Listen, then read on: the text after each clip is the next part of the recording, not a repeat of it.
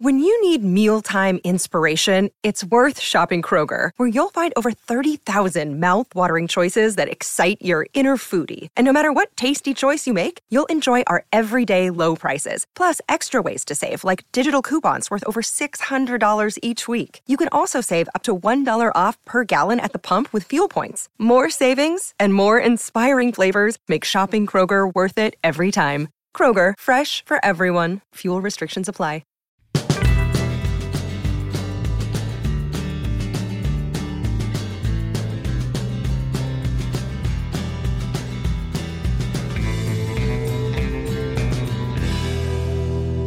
Welcome to Stories with Briscoe and Bradshaw. I would be Bradshaw. That will be the WWE Hall of Famer, Oklahoma's favorite son, Mr. Gerald Briscoe. And we have got somebody that I've been waiting for a long time, because I love the discussion about one of the greatest territories of all time, and that is the AWA, which he was a huge part of. One of the greatest tag teams of all time, the High Flyers with Jumpin' Jim Brunzell. Mr. Greg Gagne. Greg, welcome to the show. Well, man, what an introduction. I never thought I'd get an introduction out of you like that. That was fantastic. I appreciate that, John. Hey, Greg, tell us how you really feel. He surprises everybody every once in a while. But, you know, he's right. You know, the AWA with your dad's territory up there, I mean, what a spectacular place. And for years and years and years. And it was built on foundation of wrestling, is what I always respected about that territory. Yeah. And your dad, you know, being an NCAA champion and an Olympic alternate, I believe he was, for yes, what, 48 or 49 Olympics? 1948. Like 48 Olympics. Wow, what a man, and what a businessman your dad was. But, you know, tell us a little bit about that at the beginning. When did you realize that, hey, my dad is something special? My dad is Greg Gagne. Because I know you were born right after he got into professional wrestling, correct? I was born in 1948. He started in 1950. Actually, I think the end of 49, he wrestled in Minneapolis, a guy named Abe King Kong Cashy, kind of a big old rough guy. And three of his classmates, football players with him, came over. Bud Grant, who eventually coached the Minnesota Vikings. Billy Bye was a quarterback, and another one, Jim Molosky. And they're all football players in that. And Cashy was kind of hammered on Vern, and they jumped up. He was pulling the hair and cheating a little bit. And they jumped up, and he leaned over the rope, and he said, "Sit down, punks." They all sat down and never moved the rest of the match. But it was funny because after that, they told Vern he was too small, so they sent us to Oklahoma. And my dad bought a trailer. My mom, dad, and I drove down to Tulsa, and he won the light heavyweight championship there the first week he was there. Did he win that from Sam Avey, the old Sam Avey, the promoter down there? I don't remember. I think Sam was the world champion at that time. And anyhow, so then we made that circuit down there in Texas and Louisiana, and then late 1950, he got a call from Fred Kohler, who was the promoter in Chicago, and said, "Vern, we'd like you to come in. We need a guy with the credentials like you have, the background you have, and come on into Chicago, and we're going on network TV." And so they flew him in. He tells the story. He gets in the locker room, and Fred Kohler says to him, "Now, Vern, here's what we're going to do to you." There's about 30 guys in there. He said, "We're going to dress you up as a Martian. Huh. And we're going to lower you from the ceiling into the ring." And he said, "Well, the hell you are." Huh. He said, "I was a high school state champion, Big Ten champion a number of times, NCAA champion, wrestled on the Olympic team. I got my tights and boots on. You got 30 guys here. I'll go out in the ring. They can come in one at a time, two at a time, or three at a time. If I can't beat them all, I'll quit." And nobody got in the ring with him. So he went in that day with his tights and wrestling boots on. And, him and Lou Thesz were probably the first two really big major stars on the network. And I finally realized that about 1957, I was about 9 years old. And I was a big fan of the New York Yankees. My grandfather was a Yankee fan, and we would listen to the games on the radio. And if they happened to get one on TV, we'd watch them. And I knew everybody in the lineup. So in 1957, the Twins started, and the Yankees came to play the Twins. And my dad took me down to the game and went in the locker room. And here's my idol, Mickey Mantle, Whitey Ford. All the Yankees come up, and they just swarm over him. And all they want to do is talk wrestling with him. Wow. And you know, he was invited to sit on the bench when Casey Stengel was the coach.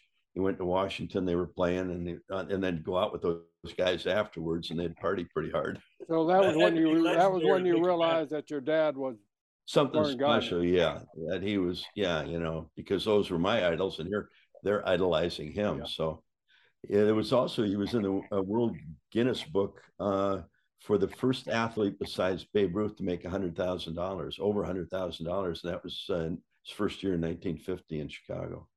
Wow. Yeah. Joe D later made $100,000. It was a huge deal with the Yankees, like at 53 or something like that later. Yeah. And that's how big a deal that is, that your dad was huge. Yeah. I mean, Babe Ruth was the only one before him that made that kind of money. So he told the story that, you know, the first time what they did is the territories would usually bring in a couple of guys off the network TV. So they'd bring him and Pat O'Connor to Buffalo, New York. And I think Lou Thez went up to kill it with Killer Kowalski up in Boston. And then Wilbur Snyder and Dick the Bruiser went down to St. Louis. They'd send two from the network to feed the territories. So the plane's late getting into Buffalo. It's snowing. Him and Pat get in the car, in the cab. They're driving to the arena, and there's traffic everywhere. And they turned to each other and said, Jesus Christ, what's going on? It's going to kill the house tonight. Well, they got there, and it was actually for wrestling. They turned away about 20-some thousand people that night. And that's when they all realized the power of TV and what wrestling meant to TV at that time. And that was the DuMont Network, right? That was the DuPont Network. DuPont Network, DuPont, yeah. Right. It started in 1950 and ran through 1957. They kind of oversaturated. It had such fabulous ratings. They started running it 4 or 5 times a week, and pretty soon burned it out. But in the early 50s, the stories go that, you know, in the big cities, Chicago, New York, you know, they used to have the TV sets in the windows, and yeah, you know, you could go by, everybody be gathered out there, big groups of people watching wrestling when it came on the DuPont Network. So, yeah, I remember seeing pictures, you know, in the Life magazine, Saturday Evening Post, and all. People standing outside the department stores watching TV when TV was just. And what were they watching? They were watching professional wrestling. That's what they were watching. Amazing. Yeah, it was unbelievable. I mean, they didn't realize, you know, at that time the strength of TV until that first shot in Buffalo, and that's when Verne eventually, when it got too overexposed, he became partners here in Minneapolis with Bill Casisto and Wally Carbo. He bought into the territory, and then his job was to create the TV market, which eventually ran.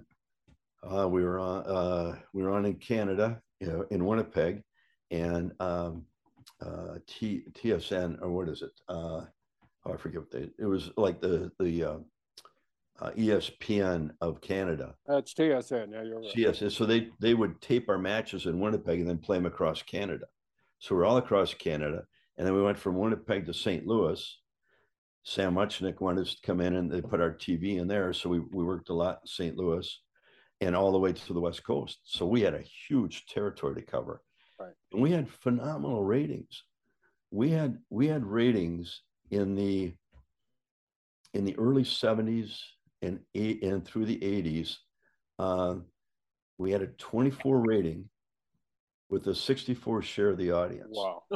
That's unreal. And nationally, the only TV show that beat us was 60 Minutes. Wow. They had a 24 rating, same rating, but they had a 65 share of the audience. We had 64.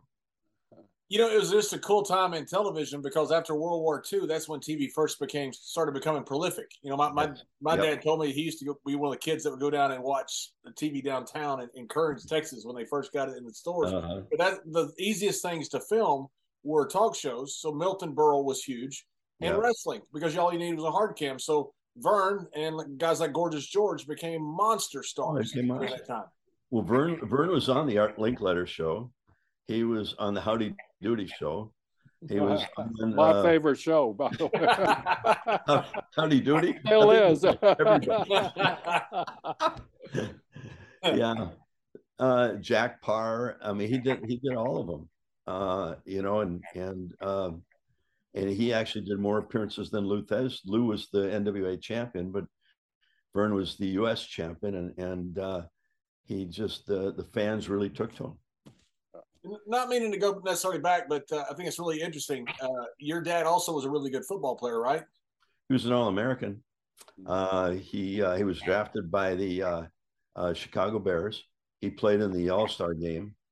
I think a second or third team All-American, and plus his wrestling. I mean, he was very good.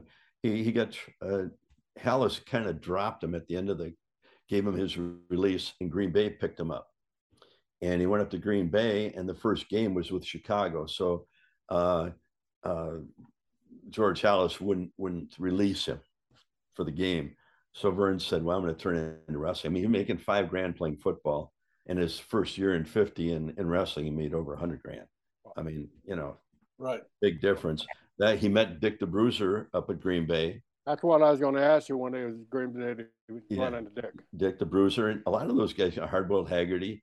And in fact, some of the things we're doing in our new venture, they want to do some documentaries, and all these guys have played football that turned wrestling.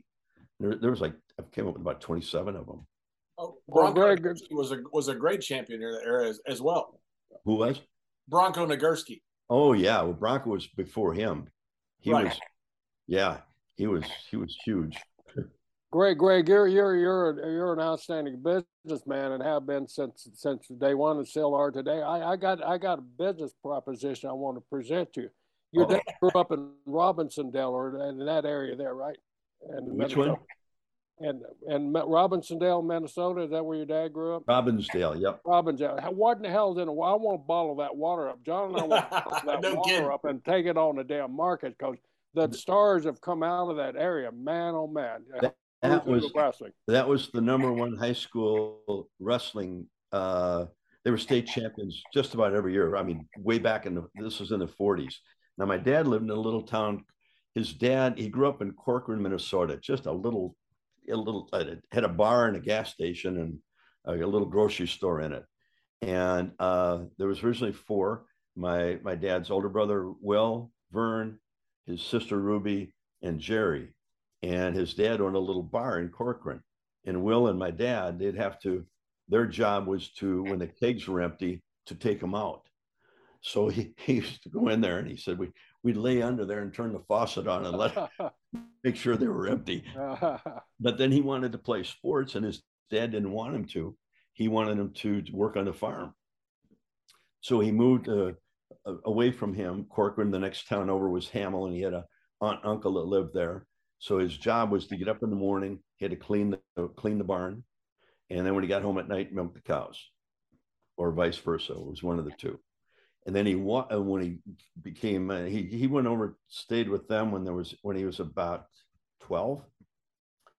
And then when he started high school, he would walk to Robbinsdale High School, which that's got to be 20 miles. Wow. And he used to say what he used to do is with the old telephone poles, he would run one, then walk one, and then run one. And then he got in such good condition, I mean, in wrestling, and became a state champion there. And Robbinsdale was a powerhouse. Larry Henning came from there. The Road Warriors came from there. I mean, just Rick Rude, Kurt Henning. They were all, it was like I said, if you could tap into that city water supply, we want a few of them. Well, you guys didn't do too bad. Yeah, no, we were. But anyway, your career. Did you go to Robbinsdale too, high school? No. He moved out. We lived out on a lake here called Lake Minnetonka, and I grew up out there. A little school only had 197 students, and we were playing in what they called the Lake Conference, which was the major. All the other cities around it, and they were all big. I mean, we had 197 graduating, and all these other schools had 12 to 1,800. Wow. Robbinsdale was one of them we had to play, and we usually got the shit kicked out of us pretty good. We won a few though. Did you play football? You played football because you went to the University of Minnesota, then later to Wyoming and played quarterback there. But did you take up the wrestling game too while you were in school? No, I didn't. My dad, I wrestled up until I was in 6th grade. and I'd have to wrestle with him all the time in the living room. Yeah. You know how that deal Yeah. goes, right? Yeah. And so then, and I really wanted to play football, and I had an opportunity to play football at Minnesota. In fact, Murray Warmath at that time was the coach. He was kind of it was that old school, run the ball and not throw the ball much, and I like to throw it. And came in, and his philosophy was he brought up a lot of the blacks from the South. They couldn't get into Alabama and Auburn and those schools at that time. So he'd bring them up, put them on scholarship. And the Minnesota kids, one kid would get a scholarship and the rest of them would walk on. So Jeff Wright was the one. He was he was a running back in high school, and he got the scholarship. And so every week, the Minnesota kids played the scholarship kids, and we beat them every week. And I was a quarterback, and then Murray moved me to a defensive back. Jeff Wright and myself, the defensive backs. Jeff was a safety, and I was a cornerback. And they used to have these calls. Sally meant the safety came up and broke up the end runs. Cora meant the cornerback did, and I was the cornerback, and Jeff got to make the calls.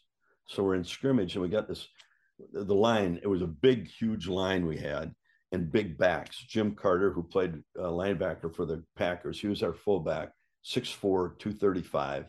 And Barry Mayer was 6'2", 220 was the other running back.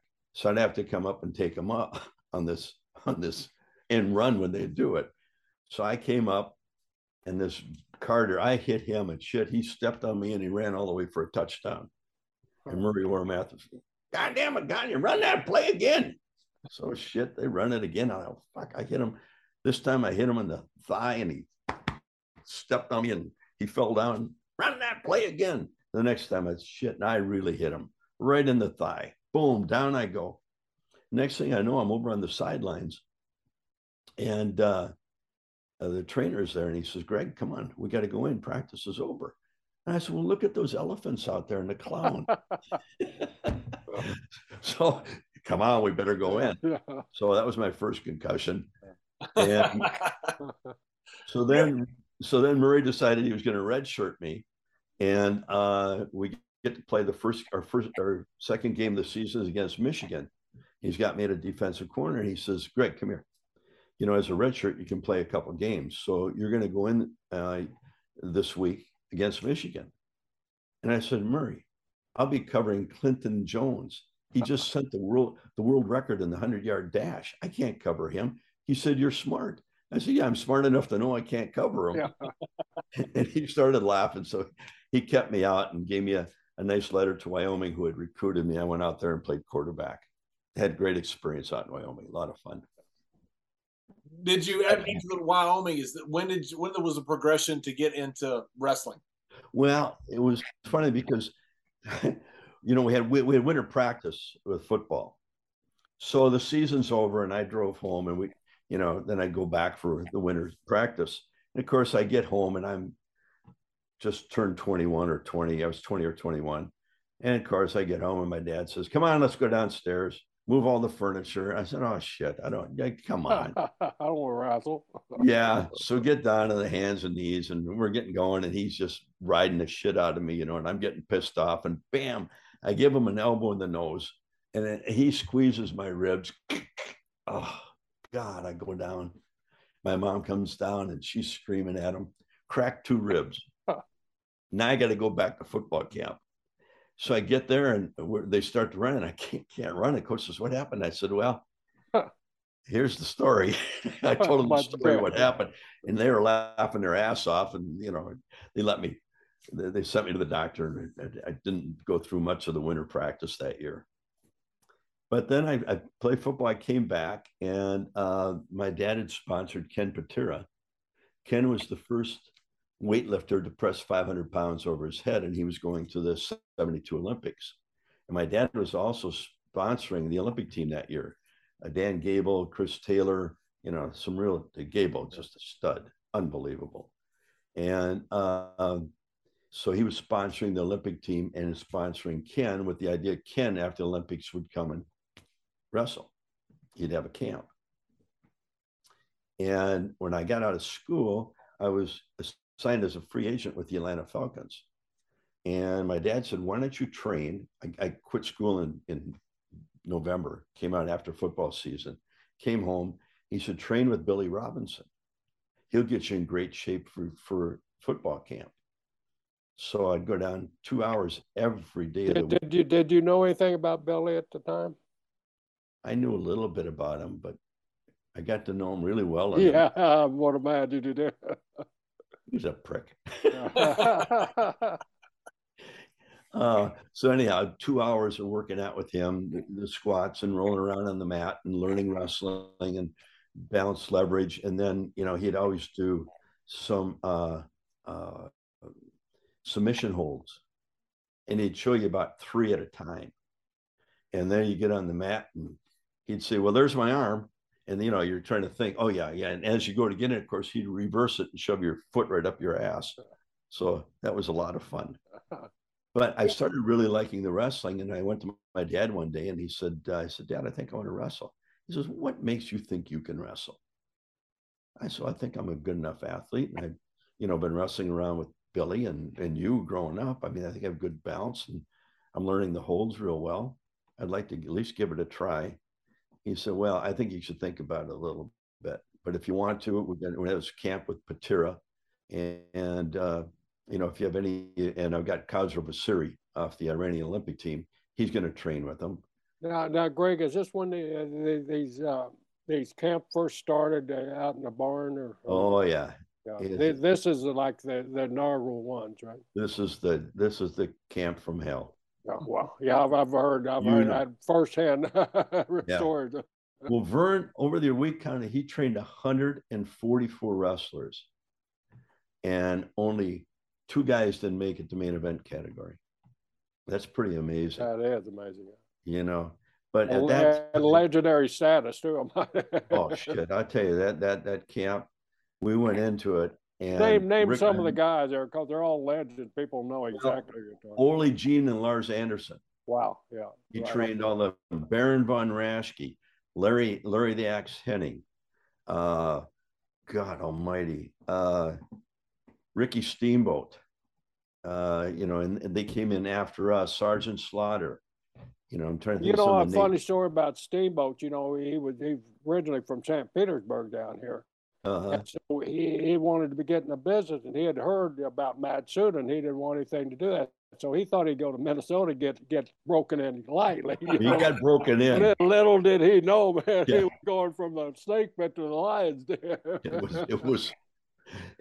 We did 6 hours a day, 6 days a week, and he had this old barn. He had bought this land out by this Lake Riley, a suburb, and that's where all the guys would. It used to be they put the ring up outside, and that's where Gene and Ole and all those guys trained, and Larry Hennig. And then he finally moved it into the barn, and it had one little light bulb. And of course, it was the hay barn up on top, and then down below were the stalls, but there was no windows in it. It was just an old rickety barn. And so Ric Flair was a friend, and he always wanted to wrestle. And I said, well, why don't you come to the camp? And then but Jim Brunzell was playing. Him and I met in college. Where did you first run into Rick? From high school? Or? Rick in high school. Yeah. He didn't last long. His parents got mad at him. He was in trouble all the time. Went to Edina High School, kind of the elite place in Minnesota at that time. His dad was a doctor, so he got in some trouble, and they sent him over to Wisconsin. And he went to a private school over there for a little while until he got thrown out of there. and then he was back at the U, and we were all football. Came in as a freshman football player. He was a projected All-American. Rick was about 270 at that time. Wow. What did Rick play?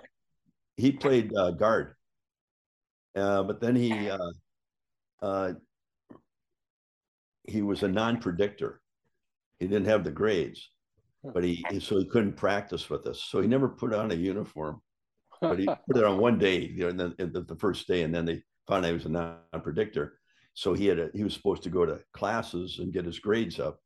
And of course, Murray Wormath, the coach, knew that Rick and I were friends. And the season had started, and again, it was after the Michigan game. And he calls me into the office. I'm like, God, what did I do? He says, hey, God, where's that Flair, that partner of yours? God damn it, we got to find him. I said, well, shit, I don't know, Murray. He says, I got a bill here for $1,700 for long distance phone calls from Minnesota to Michigan. Well, Rick had gone up and met some girl in Michigan, and he was hanging around up there the whole time. Wasn't even going to class. Wasn't even. Rick started those practices even way back then. Oh shit! Skipping out on the. Oh tab. Yeah. He got into this. He got into a fraternity for a while. He wasn't going to any classes, but it was some of the football players. There was two different ones. He was in one. We were kind of in the other one. And in the summer or in this fall, they have the get-togethers where they kind of recruit the new freshmen girls into the sororities and the freshman men into the male fraternities. So the story goes, and I was there. They're coming over to Flair's deal. He says, you got to come over. All the girls are coming over here tonight. They got a big recruiting deal. So by the time we got over there, it had already happened. The girls started coming up the sidewalk, and there was a little snow on the ground at the time. It was a little later in the fall. And there was a window opened up on the second floor of this fraternity, and there was a light bulb above it, a light for outside. And the story was, when the girls came up, there's Flair standing up there naked. That changed. At attention. And give him the woo, woo. Who wants to come up and take a ride on Space Mountain? That was his line. Well, Space Mountain was invented way back then. Way back then. And how about the helicopter? Oh, the freshman girls all took off, but some of those veterans, they came up, and I think a few of them took a ride on the Space Mountain that night. But that was a Rickster. It was always the clothes were always off, and he was always ready to go. Tell us another story, Rick. He was going to quit the camp because the camp was you guys were drowning him out, right? And we had him. So Vern thank God Vern didn't know it was us doing it, but we told Rick, he came in the camp at 292. Patera was 340. And when they left camp, Rick was down to 260 and Patera was down to 300. We go 6 hours a day, 6 days a week. So they started out with squats, and we had probably 20 other people in the camp with us. And we did sets of 25, but they would do them for an hour, and half the guys, more than half, all of them dropped out except the six of us. It was Kazar Vasiri, Bob Bruggers, Brunzell, Flair, Patera, and myself were the six left. And, then we do an hour of calisthenics, the squats. Then we go up in the ring and we do another hour of, they do neck bridges, standing in the turnbuckle on your head, your feet up over the turnbuckle, and have to roll your neck. And then we would sit on the guy's back facing the other way and hook the legs in the crotch. And one would do the sit up, and you push them back up with your head. The old routine. So we do an hour of that. Then you do an hour on the ropes, and you're all skins torn off you in black and blue and that. And then we did an hour of, balance, locking up, getting on the toes, doing holds, counter holds. Then we did another hour of something. And the last hour was running. We ran, there was a lake there, and it was about, almost a half mile down to it. So we'd run 10 yards, walk 10 yards down to the lake, and the same thing back. Then he took us across the street on some more land, and it was on a riverbed, and the bluffs were there, and they were all clay and sand. We'd have to run up those and come back. And shit, by the time we'd get back, it'd be dark. And Flair and Patera would be about half hour behind us coming in. But anyhow, we had Rick convinced. We said, Rick, that how you pass, what you do the last day. You have to dive out this window. It's on the second floor. And you have to do a backdrop down in, and it was all horse shit down there, and it was frozen. I can't do that. I'm not going to do that. Jesus Christ. he was so worried about it that he didn't show up for practice one day. So of course we were all laughing our ass off, and Vern says, "Where's Flair?" So he quit. What do you mean he quit? He quit. So Robinson said, "Billy, you run the camp. I'm going to go get Flair." So he went over. In fact, Patera, Bob Bruggers and I were living next door to him in a twin home, and him and his wife Leslie were on the other side. And Vern knocked on the door. He said, "Leslie, where's Rick?" "Well, he's in here." "Well, he's supposed to be in wrestling camp." "Well, he quit. Tell him to get his butt out here right now. I want to see him." So Rick gets out. He says, "What's the matter?" He says, "Vern, I can't do it. I'm not going to make it." He says, "Rick, get your ass out to the camp." "No, I'm going to quit." And he open handed him, and I knocked him right on his ass. And Rick got up and he says, "Get my car." And he hauled him out to the camp. Rick did this 2 more times after that. Same thing happened each time. But he was scared to death that he was going to have to dive out this window. And thank God he never told Vern. He'd have killed us. Or he would have. He would have killed us. The other one was Khosrow Vasiry. So your dad obviously saw something in Rick, or he wouldn't chase after Rick. Yeah. Was Rick real outgoing at the time? Was he? Oh yeah. We had some pretty good. We had a lot of fun. Ray Stevens was here at that time, and Bockwinkel and that crew, and we hung around with Ray quite a bit. Learned a lot from him. And one night we're in this place called the Left Guard, and of course Rick and I both had quite a few drinks in it, and we started yelling at each other in the bar. And this place was packed. Some of the old Green Bay Packers owned it, and it was always the big hangout. A lot of good-looking gals in there, and of course all the athletes were in there. And we started at each other, so we went outside and put on a little match for everybody. And we had Stevens convinced that we were actually fighting, so we knew we had it. You knew you could work it. We knew we could. Yep. So, but it was a great experience. Khosrow, he was a great amateur wrestler. And Alan Rice, the guy that brought him over. Oh yeah, Alan Rice, yes, yep. Alan's one that Vern helped sponsor with Alan, and Alan got Khosrow in with us, and a couple of incidents with Khosrow. We're in the training camp, and he says, "Nobody can turn me. Nobody can turn me over." And Billy Robinson says, "Well, I think I could get you turned over." "Oh, Billy, you cannot do that. You can." And he went back and forth with Billy, and finally says, "Get down on all 4. So, and we've been doing the squats. We were up to where we could do 1,000 nonstop, but your legs were so damn tight, and Khosrow was tight anyhow. So as he gets down on all 4s, Billy says, "Watch how easy it is to turn this guy over." And he dropped a knee right into his thigh. "Ow, coach! Ow, coach!" He's rolling over, holding the leg. He was black and blue from the hip down to the knee for about 3 weeks. So then that got over with, and Vern took us down to the TV tapings and wanted us to watch. And so we're sitting there, and Khosrow is, "Nobody can drop kick me. This is bullshit. This is bullshit." I said, "Khosrow, keep your mouth shut. Just shut the fuck up." "Oh, nobody can drop kick me." And he's getting louder, and the people are all looking at him, the fans that are in there.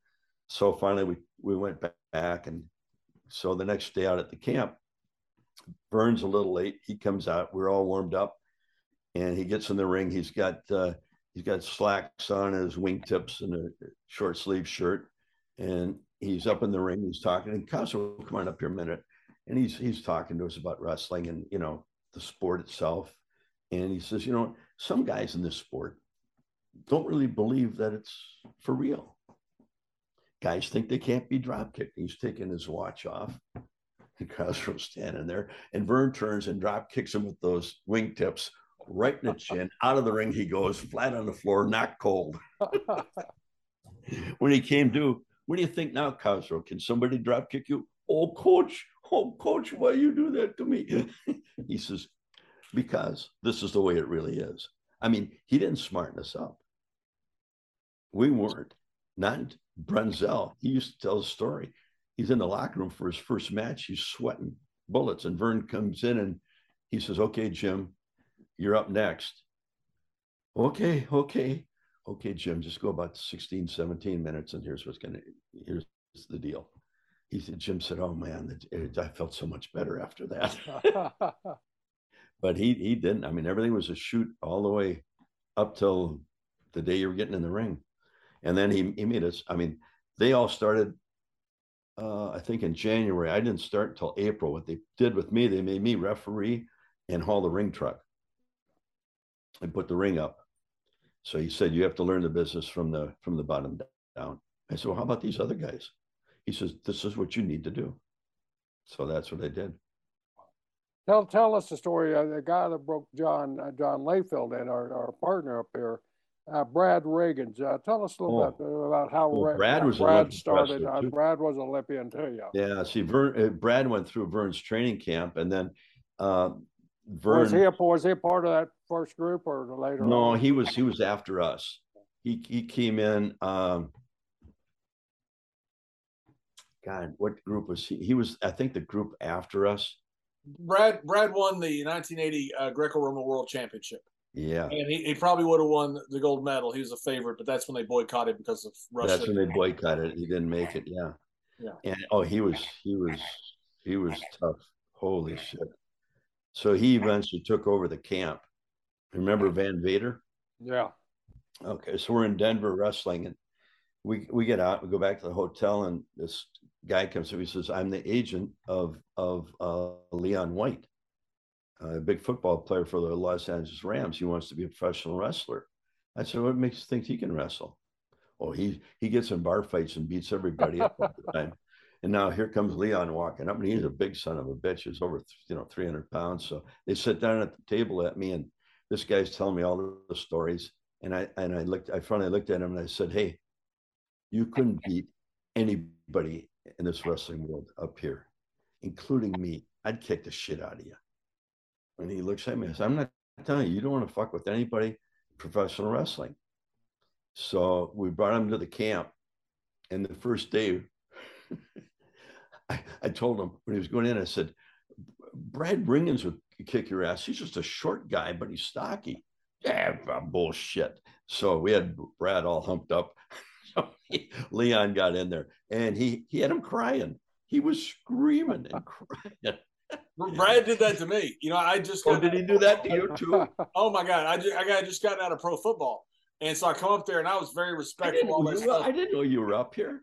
Yeah, I trained with Brad in Hamel on Highway 55. Yeah. So John, how did you get up there from football? How did you get to? I'd met a guy when I played in the World League in San Antonio. Jason Garrett was our quarterback, ended up being coach of the Cowboys. I'd met a guy who wrestled in Japan, and I got cut my second year. And I called the guy. I said, "How do you get into wrestling?" He goes, "The best trainer is Brad Reagans." So before the internet, it was hard getting a number. So I finally found his number and cold called him. And I said, "Hey, I've been playing pro football. I love wrestling. I want to come train." And he said, "We got a school starting in a month or two." He said, "Come up." So I just come up. Brad had me a place in somebody's basement to live, and we trained in Brad's basement. And the first day, he puts us through just kind of the ropes and stuff. And he goes, "Okay, we'll do a little shooting for conditioning." And of course, I'm the big guy, and he goes, "John, I'll go with you." He went with me almost every day for about 3 months. When he first challenged you like that, did you look at it, man, I can take this guy? I was 300 something pounds. So I thought, sure this guy can't turn me inside out. Then he turned me inside out. And so the next day I thought, he can't do it again. And he did it again. Then I thought, surely he can't do it 3 days in a row. It was like, you are a slow learner, by the way. Yeah. I go against him every day thinking I was getting a little better. Yeah. But he was just kind of suckering me in and turning me. Oh, they do that all the time. Yeah. But Billy, I loved it. I think the world of Brad. I love he's a great guy. Now, who was in your camp? Were the Nasty Boys with you? Nope. Frank Anderson, the guy from Scandinavia who was, I think, a world champion, was there part-time. Reggie Bennett, the woman wrestler, was there. And there was a couple guys that I never heard from again. Never even heard their name again.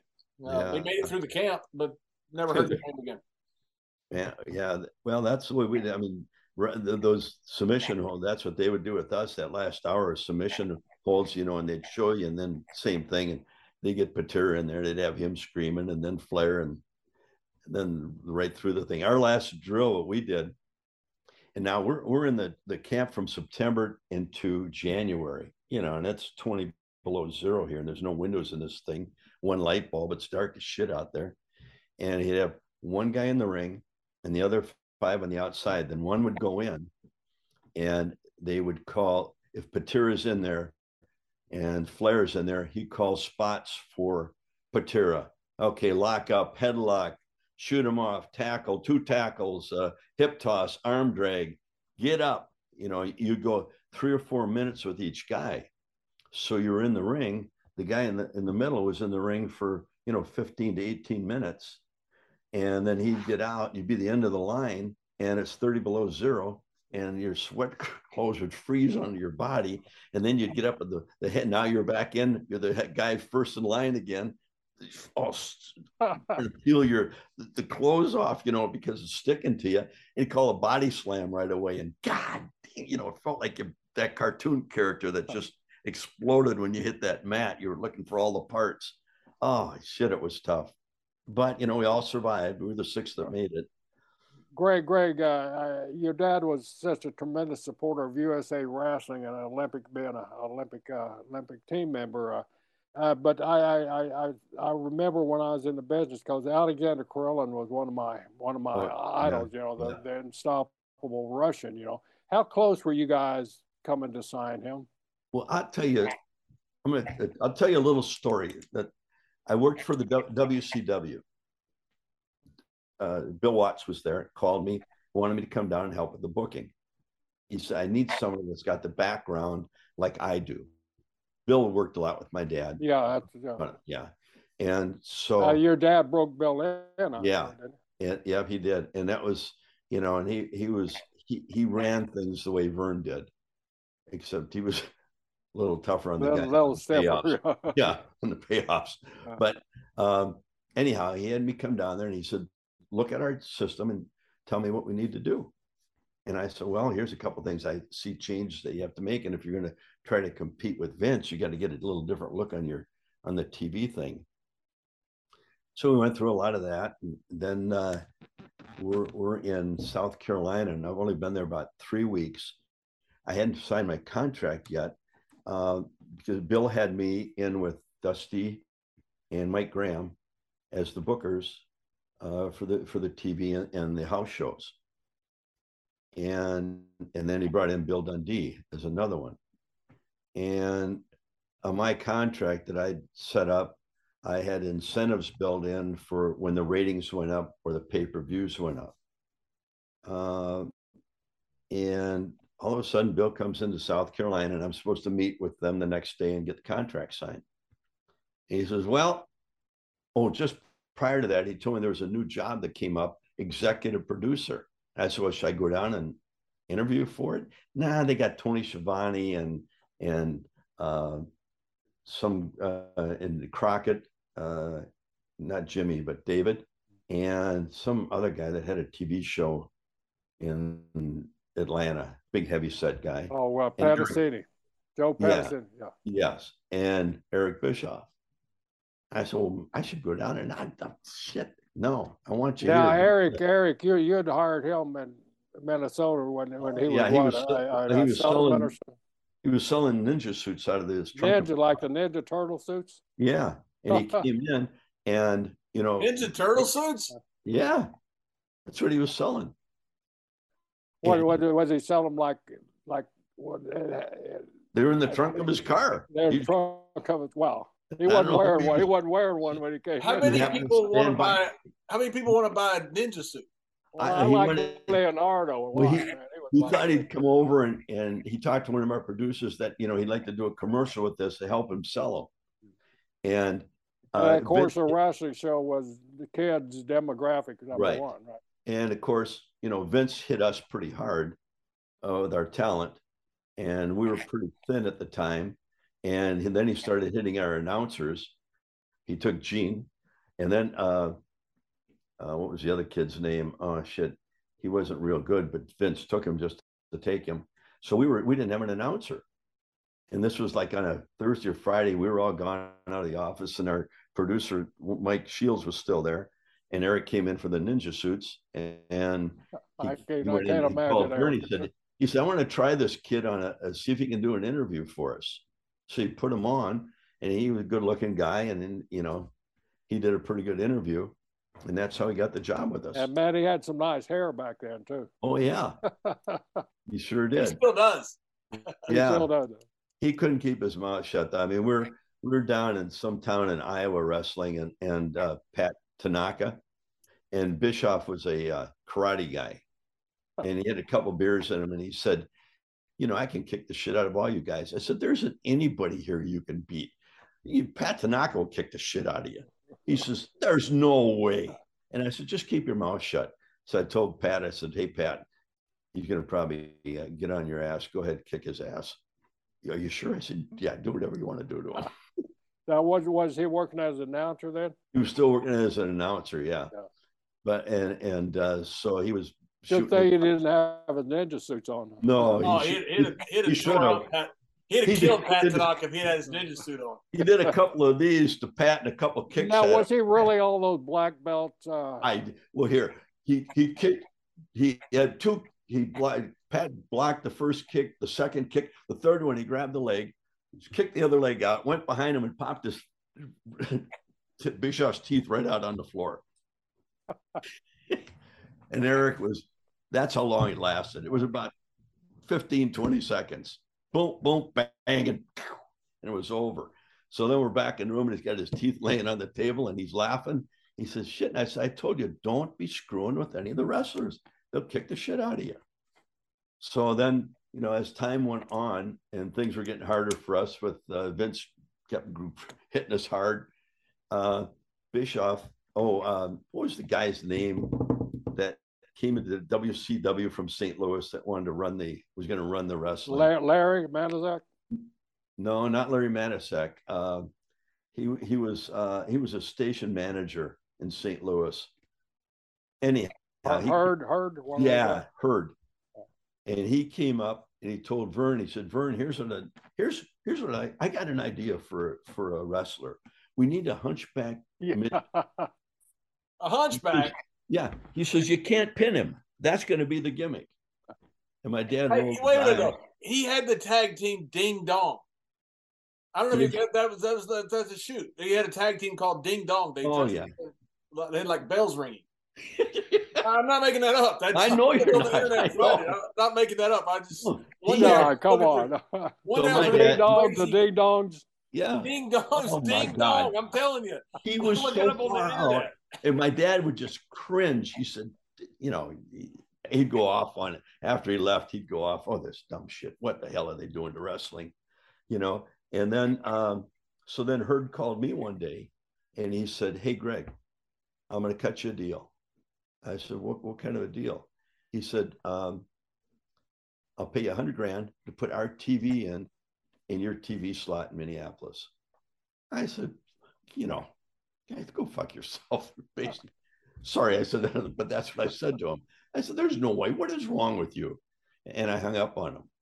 And then things got worse. And Bischoff said, geez, I'd like to go to the WCW. So I called down there and I talked to Bill, and I said, you know, this kid might help us being an announcer down there. Can you give him a break? So he brought him down there. That's how he got the job down there. That's Eric. That's Eric. So was he doing the announcing for you at the time? He was doing some, yeah. Doing some. Okay. He replaced, of course, a legend that you brought up. Yeah, Gene Okerlund. Gene Okerlund. Tell it how Gene, was it your dad that discovered Gene, and how that process? Well, Gene, no, our original announcer was Marty O'Neill. Marty, yeah. And Marty him and Gordon Stoley were probably the two best of all time. And Marty was a little short guy. He was a radio announcer. He did radio. He played baseball, minor league baseball up in North Dakota. He used to tell the story. He was an Irishman and he liked to drink a lot. He'd go in the bars afterwards, and Patty Page was up there, and he would sing with her. So he'd sing all these songs all the time when he'd have a few drinks in him. But he was a great little announcer, and he was having trouble with his eyes, and he called in sick one day, and he said, Vern, I won't be able to make TV this weekend, and I won't be able to do. We did our interviews on Monday for the syndicated programs, and El DeRusha, who worked with us, used to work at Channel 11, here in Minneapolis. A salesman became part of the office with us. And he said, I've got a guy, Gene Okerlund. He had his own radio station out in South Dakota. He's got a great voice. He says, let me take him up to my cabin this weekend. And they spent the whole weekend in the cabin watching interviews of Marty O'Neill and listening to play-by-play in that. And Gene came in Monday, did our interviews, and stepped right in and did unbelievable. The rest was history. Was so talented. He had the best banter and the best pacing. Of course, he had a great baritone voice. You were just kind of born with. But the pacing and the banter was just incredible. Yeah, he was great. He was really great. Okay, guys, I'm going to show you this here. Uh-oh. Yep. Hold on, there it is. Whoops. I just lost it for a second. Just a minute. I'm going to show you. I looked up Ding Dong. No, John, Ding Dong. Come on. Ding Dong, right there. Ding Dong. Oh, the Ding Dongs. That was a legit tag team by Jim Herd. I'm not making that up. he had no idea. So the Hunchback goes right with Ding Dong. Yeah, and that's a true story. He wanted us to find a hunchback midget that couldn't be a real one. He didn't want to put a hunchback gimmick on it. He wanted a real hunchback. He wanted a real one. Yeah, it had to be a midget. It had to be a midget.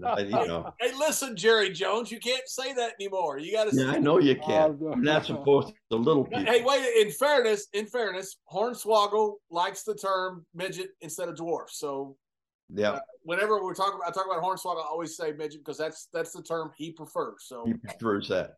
Before we all get canceled, I think at our age, nobody's cancels anyway. I hope I haven't destroyed this program here today. Well, here we go, Greg. We have you on right away, and we're talking about getting canceled. So where's this conversation going? So okay, Gene. I mean, that had to be a great loss. It was a huge loss. Plus our talent. Every time we developed somebody, he'd grab them. Yeah, Shawn Michaels. He sent me up a tape. And Marty Jannetty sent me one from Kansas City. I said, "Hey, here's a nice two guys we can put together as a tag team. They're going to turn the girls on. They got the Rock and Roll Express in North Carolina. This would be great. We call them Midnight Rockers. Unfortunately, they lived that at that time. Was Shawn and Marty that magic even when they were young and just first starting out? Like they were real good. We put them with Doug Summers and Buddy Summers, great, yeah. And they really learned to work with them. They really did, timing and everything. But, Doug and Buddy, they had their problems. And of course, Shawn and Marty got into their stuff too. So it was a little hard to deal with them. But, as soon as we got them really established, they went to New York. Vince and we were like, Greg, I read on the internet, which Abraham Lincoln was famous for saying, "You can believe everything you read on the internet." So I read that on the internet that he said that. So yeah, I thought that was Al Gore. Yeah, that's right. When he invented it, no, that Vince in '82 offered to buy AWA. Was that true? That was true. He came. Just a real quick thing. A guy called me one day and he said, "Hey, my friend is from Toronto." And this guy's up in northern Michigan. He's writing a book, and he wants to do a chapter on Vince and Vern, the buyout. And I said, "Well, what's he paying me for it?" "Well, nothing." And I said, "Well, why would I tell him?" "Well, because otherwise he'll make it up." I said, "Well, if he makes it up, we'll sue him." I said, "There's only 4 people that know what really happened: Vince, myself, Vern, and the lawyer. Vern's passed away and the lawyer's not there. So there's only 2 people that know what actually happened." Vince came in and he had a meeting with us. So we went up to the lawyer and he met and he said, "Vern, I'd like to buy you out." And he says, "Well, I have a little bit of a problem because I have partners. I got partners in Denver. I got partners in Chicago. Wilbur and Bruiser were partners. Wilbur Snyder and Bruiser were partners in Chicago. He had Gene Reed in Denver. He had Dennis Hilgart in Milwaukee, Chicago, and San Francisco, Phoenix, and Las Vegas." So he said, "I'm going to have to talk to my partners in Winnipeg." He said, "I just can't, He says, "Well," he came in about in May, and he came back in August then. And we went in, and Vern says, "Well, I've had a little problem with it, but I think I've got it worked out. Gave him the number, and then we drove him to the airport. And as we got to the airport, he got out of the car and he walked up, and all of a sudden he turned around and he said, "I don't negotiate." And Vern was hard of hearing. He said, "What did he say?" He said, "I don't negotiate." He said, "What does he mean by that?" I said, "I don't know what he means by that." We weren't negotiating. He gave him the number. And that was the last time we heard from him.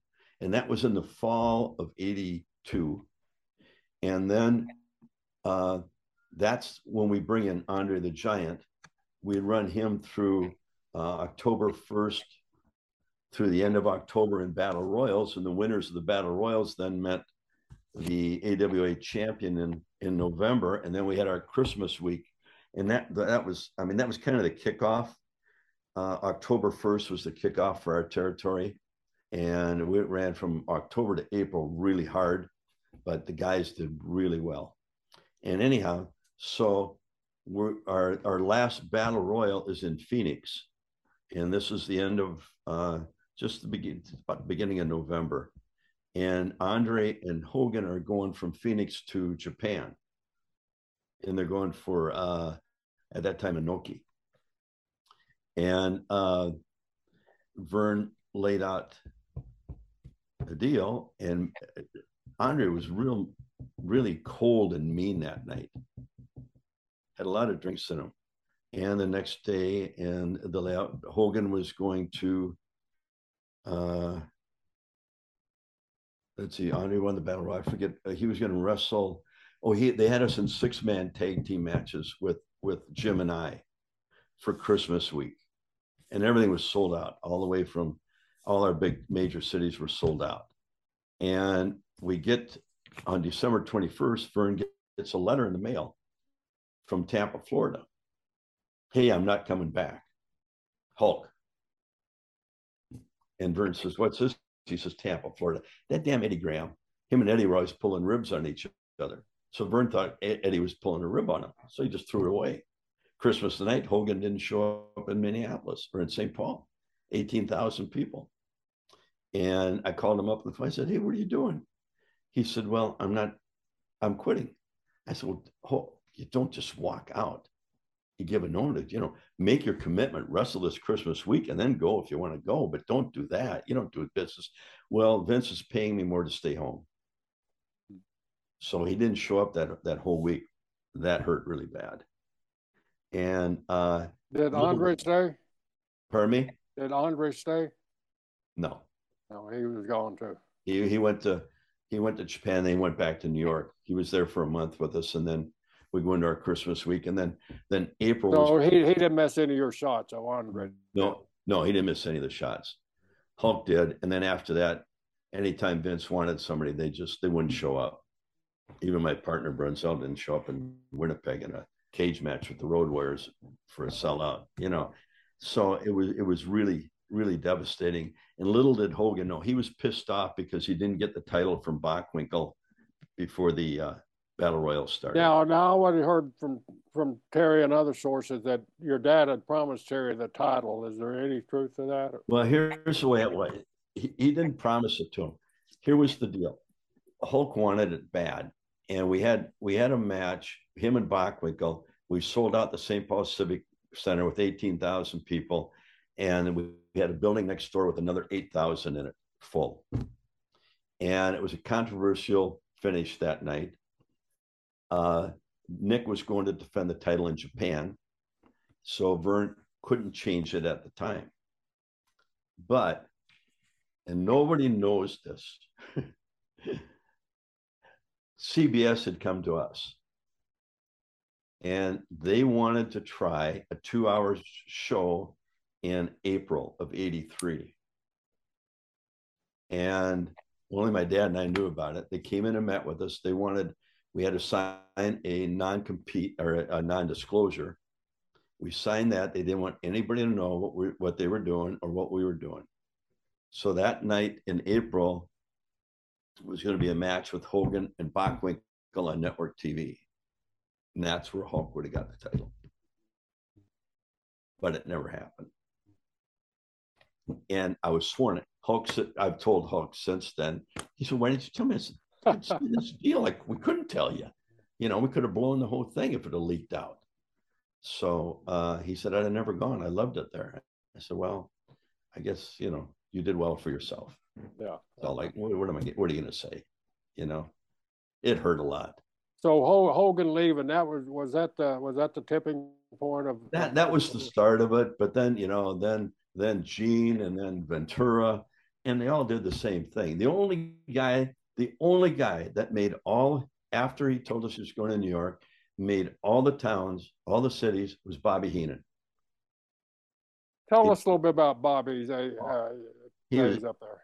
Oh, he was phenomenal. He had come to you guys from Bruiser, right? From Bruiser, yeah, because he worked in Chicago quite a bit, and then they brought him in with Bockwinkel and Stevens. Nick and Ray were teamed up, and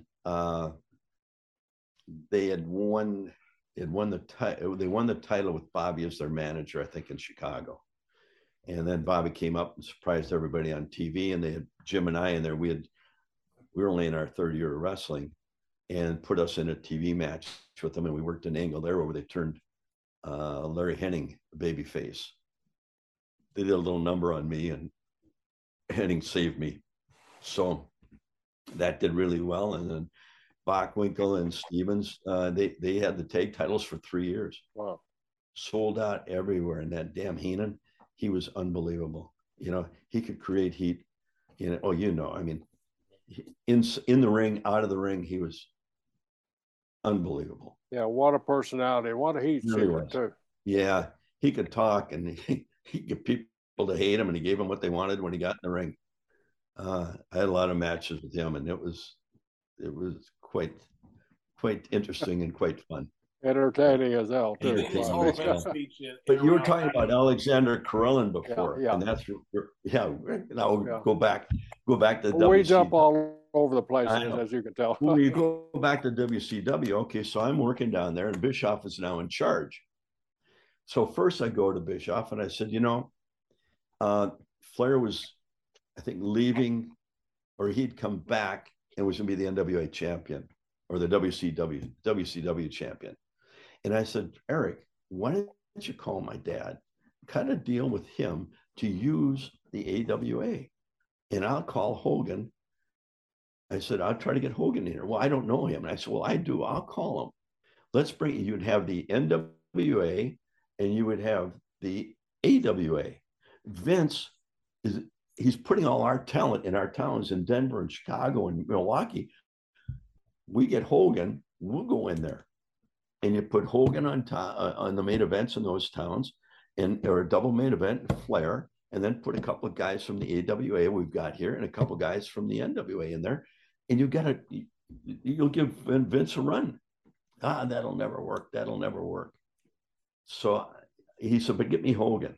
So I called Hulk and I said, here's the deal. We'd like to get you here. And I told him, I said, but I got to, because Eric screwed me on my contract.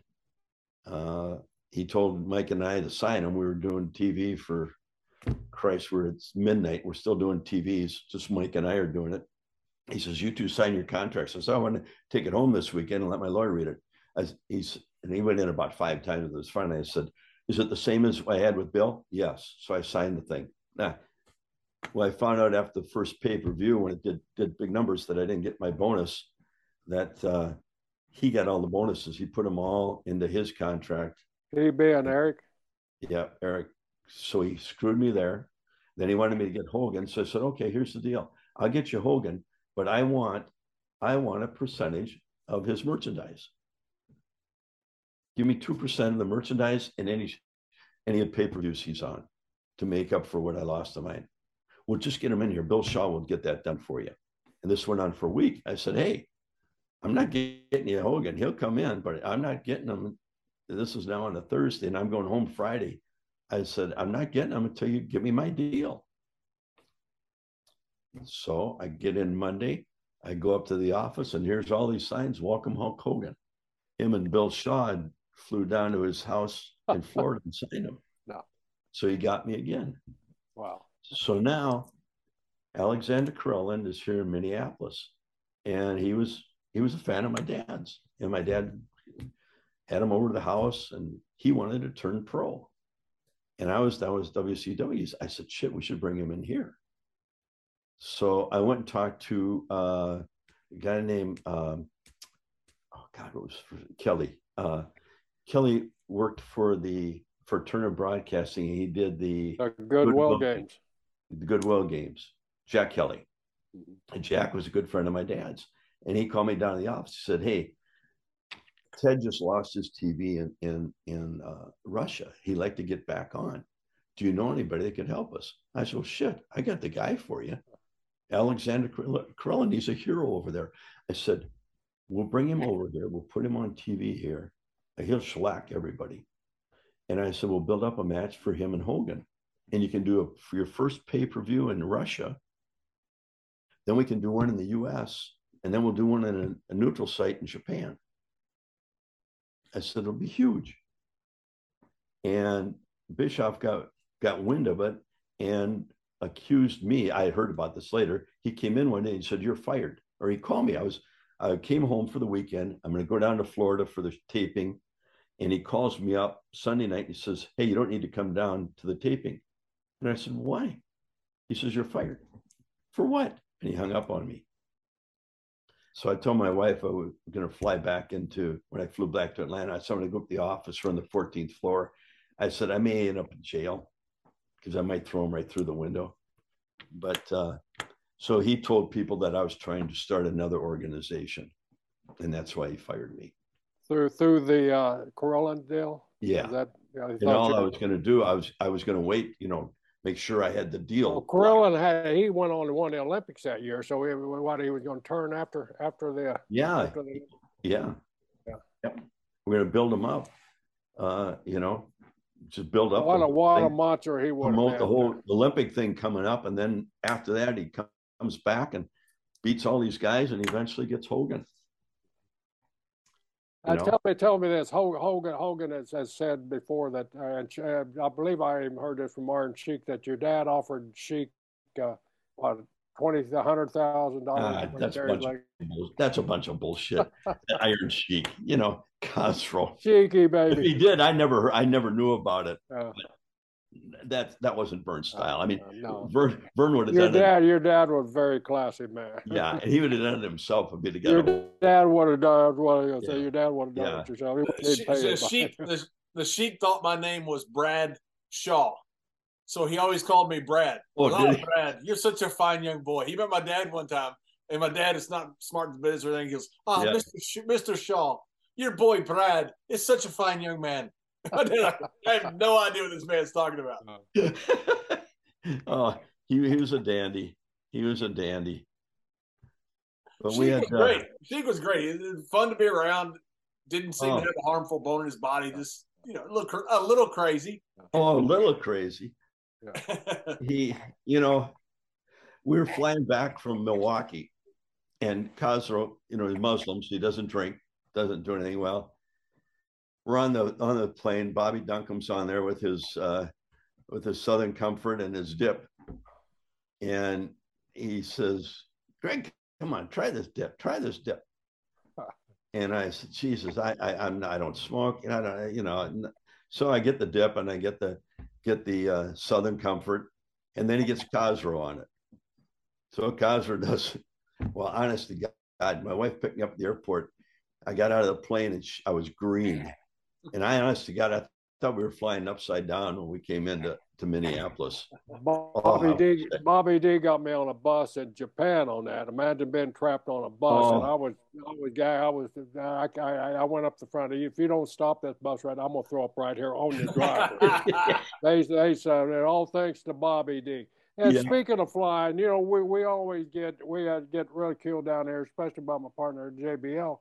About getting on a plane where Eddie was drinking, I'm sure you've heard those stories. Oh, yeah. But something happened on an airplane up there where, which guy was it? Actually, Mad Dog Sean. Mad Dog opened it. Was you on the plane? Oh, shit. And what happened? Well, Mad Dog's near the end of his career. He's about 50 years old. And the small plane. It was built for 12, but with the weight the constriction, we can only get 8 on. The pilot, co-pilot was usually we had 2 pilots here, both from Northwest Airlines, great pilots, and then we had Ray Stevens and Bachwinkle both could land the plane if we needed an emergency. Wow. Yeah. Bach was okay. Ray, though. Yeah. Bachwinkle, I trust. I'll tell you a funny story about that later. But so anyhow, we go down. We're flying down to Omaha for the matches, and it was the pilot and I think Nick was the co-pilot that night, and then we had Steve Olszanowski, myself, Baron von Raschke, Mad Dog, Bobby Heenan, Adrian Adonis on the plane.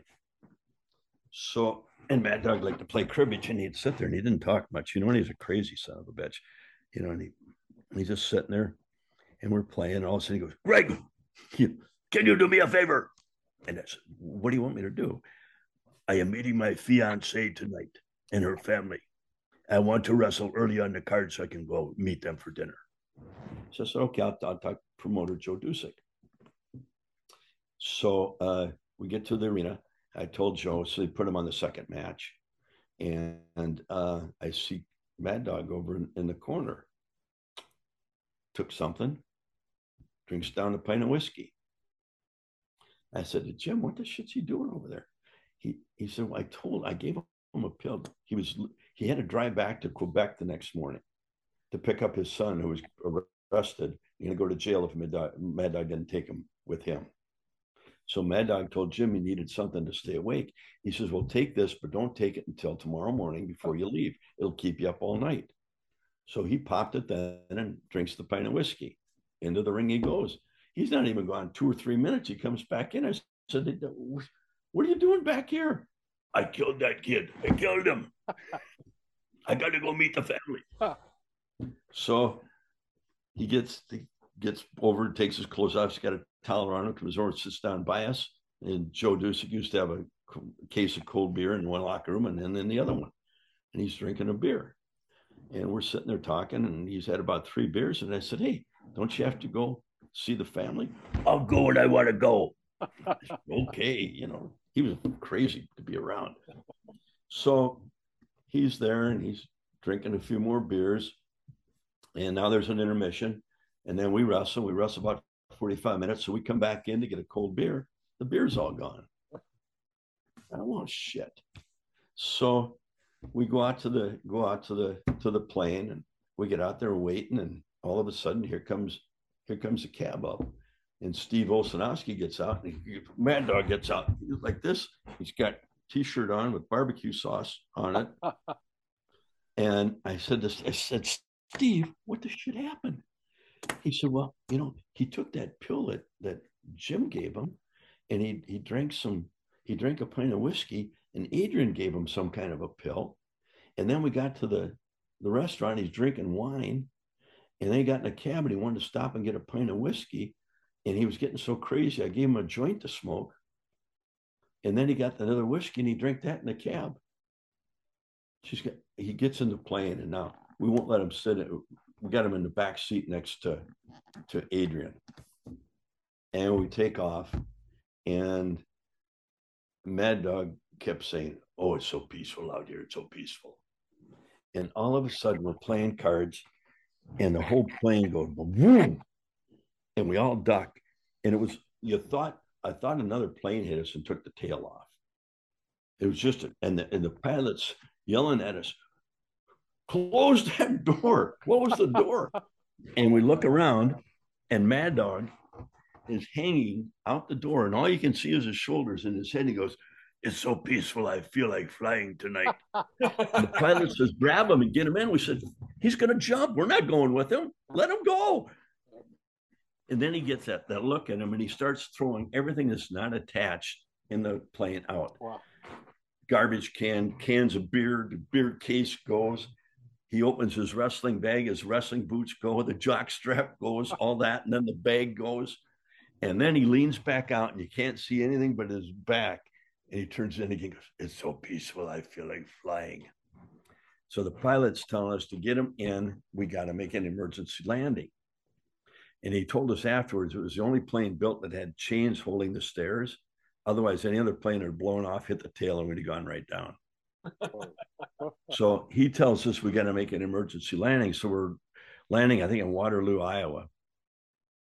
And we see fire engines, ambulances, police cars, all the red lights going, and they're foaming the runway. Everything you don't want to see when you're landing. Yeah. And he says, okay, guys, you're going to have to prepare yourself, get in a crash position. I'm going to put it down on one wheel, but we might flip over. Ooh. Shit. So he pulls that thing in. Boom. And we come to a stop. And here comes the fire engines and the police cars. And Mad Dog's in the back. And we look back and he's got foam all over him. And he's peeling it off, takes his seatbelt off. He gets off the plane and he takes off across the runways. Now that they're holding 2 Ozark Airlines from not leaving till they get us situated. And he's walking out towards those where they're going to release him. And the police said, hey, go get that guy. And we said, you go get him. He's crazy. He's trying to be over the door at 6,000 feet, for Christ's sake. So is that Mad Dog Vachon? Yeah, well, go get him. Go get him. So finally, Steve and I ran out there. And just as we get there, he turns around and hits us with an open hand. And we hit him back. And about that time, this Ozark Airlines goes by, and it was so close, it blew us right over.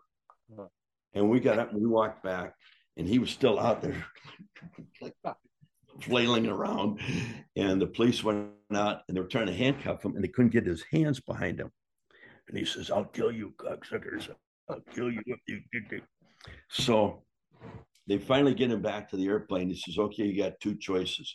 You can either take him back with you or we're going to lock him up. Of course, he turned to us and he was going to kill all of us if we didn't put him back in the plane. So we put him behind the pilot and we put 2 straps on him. He was like this all the way back to Minneapolis. I'm going to kill you guys when I get out of here. I'm going to kill you. So we all jumped out of the plane and left the poor pilot in there with him. And they got him out. But that's one of the most famous stories come out of. Another story that we got to hit on that. It's the famous Mac Burglar trip with Ken Patera and Mr. Saito. Oh, McDonald trip where they threw the block. Yeah, I wasn't there for that one. Thank God. We did it's coming out on TV in the fall. Vice did a story with Ken on it. He tells it different than I think it really happened. But anyhow, they went out, they wrestled in Milwaukee, and they went back to the hotel, or they wrestled in Waukesha, and then they had been in Milwaukee, then Waukesha. So they came back up, and it was late. And of course, they'd been drinking, and Saito, they got in the room, and Patera said, I'm hungry, I'm going down to McDonald's. So he walked down to McDonald's. It was only a couple blocks down the hill. And as Ken tells the story, he asked politely, he says, I'd like to buy a couple hamburgers. And they said, well, we're closed. He said, but you're throwing them out the back. I'll just buy a couple from you. We can't do that. Of course, Ken he claimed that some skinny kid, about 140 pounds, came up and was pissed off at McDonald's because they fired him the day before. And the kid picked up a 40-pound rock and threw it through the window. Now, he says about 130 pounds. He picked up a 40-pound rock and threw it through the window. I don't think that was a hard one to believe. Apparently, Ken threw it through the window. And apparently, yeah, he got back to the room, and he got in the room, and he called his wife, and Saito was in the bed and watching TV and laying there naked, and all of a sudden there's a knock on the door, and Ken's on the phone. Who is it? And Saito says, I get it. He goes up to get it, and he opens the door, and it's a female policeman, so he shuts the door because he doesn't have any clothes on. So he goes back, puts his shorts on, comes back, and when he opens the door, they hit him with mace. And he can't see anything, and he starts swinging. And he hits one of the cops, and Patera came out, or he'd hit the gal, then hit the other cop. He couldn't see, and they were trying to handcuff him. Or there was two male cops and the female. He hit the two male cops. They finally were trying to get the cuffs on him, and Patera came out, and the girl jumped on his back, and he threw her off his back, and she hit the wall. I don't know if she broke her back or what happened to her, but she got racked up. But they ended up, Saito couldn't see, and he's just swinging and knocking him out left and right. I think it took 7 policemen to finally get him under control, but he had hurt quite a few of them. And of course, then they ended up being guilty and did some time. You think? And the kid that threw the rock never got charged. They never found him. I think Ken's got him locked up in his house. Yeah. Indentured servant there. Yeah. Hey, Greg, I want to ask you, because I'm good friends with Stan Hansen. When Stan walked out in Denver that time and then mailed the title back after you ran over with the tractor, what did Vern say about it? What do you think about Stan? Well, he liked Stan, but he'd always, him and Brody had the reputation, they're tough to work with. And Stan was doing really well with us, but he didn't want to drop the title that way or something, but he destroyed it, sent it back, and what can you do? John Deere will do that to a belt too. Yeah. Yeah, but Stan was on with Jerry and I. Now, it took him about an hour to get on, which is probably the most entertaining hour we've ever had. I've never heard more cussing and laughing trying to get Stan on the show. Oh, I'm sorry. So Stan goes, well, allegedly the title belt was a little bit altered. I said, well, a little bit altered. Yeah. I said, well, you ran over it in a truck, didn't you? He goes, no, tractor. And as soon as he said, he goes, uh-oh, I just told on myself. He's a classic. In fact, we got this new project going, and Stan is on board with us. Bringing back the people that really created the business from the 50s up through the 90s.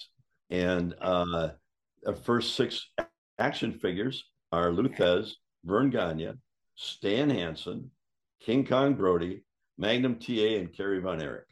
Oh, that's awesome. That is awesome. What a great group. And that was 2 from the 50s and then 60s, 70s, and 80s. So I sent some over to you.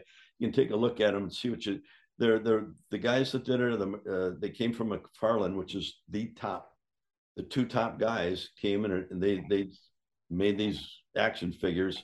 We got about 200 people on board. So we're really getting excited here. We should be kicking it off. Our plan is August 15th. And we'd like to have you guys on board, but I know you're tied up at the WWE. You're right around the corner then on kicking them off then, right? Yeah. Is Stan's action figure blind and stiff?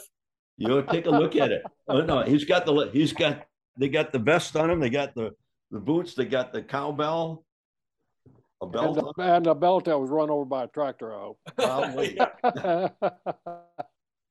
No, he's Stan and I get along real good. So, Greg, your time, and we thank you for sharing those stories with Minneapolis there. Your time and WCW. You also touched with WWE for like a year or so. I was a year up there, yeah. Yeah. What were you doing then? OVW? Not doing what I was doing. I guess I wasn't doing it right, whatever I was doing. Yeah, well, first they had me in with the writers. And I had a really tough time with that. And then Vince, we're watching a match one night with Shawn Michaels. I forget who it was with. And Shawn and Vince turned to me and said, how come my guys can't wrestle like that? I said, well, they're probably not being trained properly. He said, you think you can do it? I said, well, I know I can do it. So he sent me down to OVW. I do 2 days there and then 2 days in Atlanta. Who was it Cornette or Danny Davis or who? Danny Davis. Danny Davis running it and Al Snow. And they were very good to work with. Al's a great guy. And Cody Rhodes was down there, and The Miz was down there at that time. Maris, his wife. And I probably, what they want me to do is just write the TV, and Stephanie wanted me to write out the interviews. And I said, Steph, I like to, I got to learn the personality of the person. I like to give them a beginning and an ending and let them finish the middle part and let their personality come out. So she got mad at me for not writing them. I would write them a little bit, but I'd help the guy like CM Punk. He was all pissed off down there all the time. So what are you so mad about? No, they're never going to give me a shot. Yeah, I'm too small. And I said, give me an interview, how you really feel about the whole situation. And he went off on an interview. And I sent it up to him. And shit, pretty soon he was up there. But, you know, it's hard to, I think, have somebody be something that they're not. You know, we all have that inner person that we want to be. And if you can get the water. I'm telling my wife, water. Only water. Jerry, it's water, please. But you know, please. Lovely wife. Your interviews, that's really you. You're not pretending to be somebody that you're not, right? You know, and that's what I would try to get out of them. I mean, that's the way we learned. And apparently it didn't work for them. So, you know, I don't have any hard feelings about it. You know, it's an interesting dynamic because, you know, I was one of the last groups that came through the territories to get in the modern era.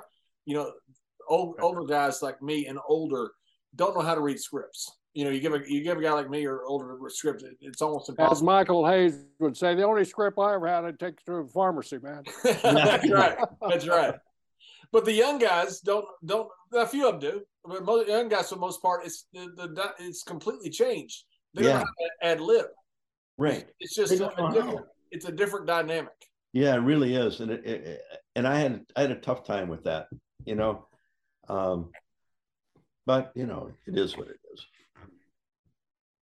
Yeah. How about a Wahoo McDaniel story and race? Oh, I'd love to hear Wahoo. He's one of our favorite people. Oh my God! So after things were going a little tough, and Wahoo, Ray, and I were the three bookers. So we got to make a trip up to Minot, North Dakota, 525 miles. And Wahoo used to let he had the fishing poles on the back of the truck, and he had the shotgun back there and his pistols. So we're heading up there, and Ray gets in the truck. Wahoo's got this big Suburban, and Jesus, he's pale and dark under the eyes. And I said, Ray, what's wrong with you? And Wahoo saw that shit. He thinks his girlfriend, this girl that worked at the Holiday, Mary, it was a girl he was going out with. He thinks she's screwing around on him. And I said, well, he said, he's not sleeping. He says, you know what he's been doing? He goes over to her house and he climbs up in the tree across from her house up in this tree, and he's watching for a guy to come up, and he stays there all night. And I said, Ray, what's wrong with you? And about that time, 45 Magnum goes right past my head, and he cocks it back. I said, what are you doing? He says, people are after me. I said, well, they're not going to find you in here. Put the gun down. He says, no, they're after me. And I said, what's wrong with him? Wahoo? Well, he thinks that somebody is after him, and that, you know, somebody's screwing around with Mary. So we get up to Minot, and now we got to go to Pierce, South Dakota, and wrestle down there. So Baron von Raschke is going to ride with us. So we get in the car, and Ray pulls out the 45 Magnum again, and of course, Raschke's eyes roll the back of his head. He goes, Jesus, Ray.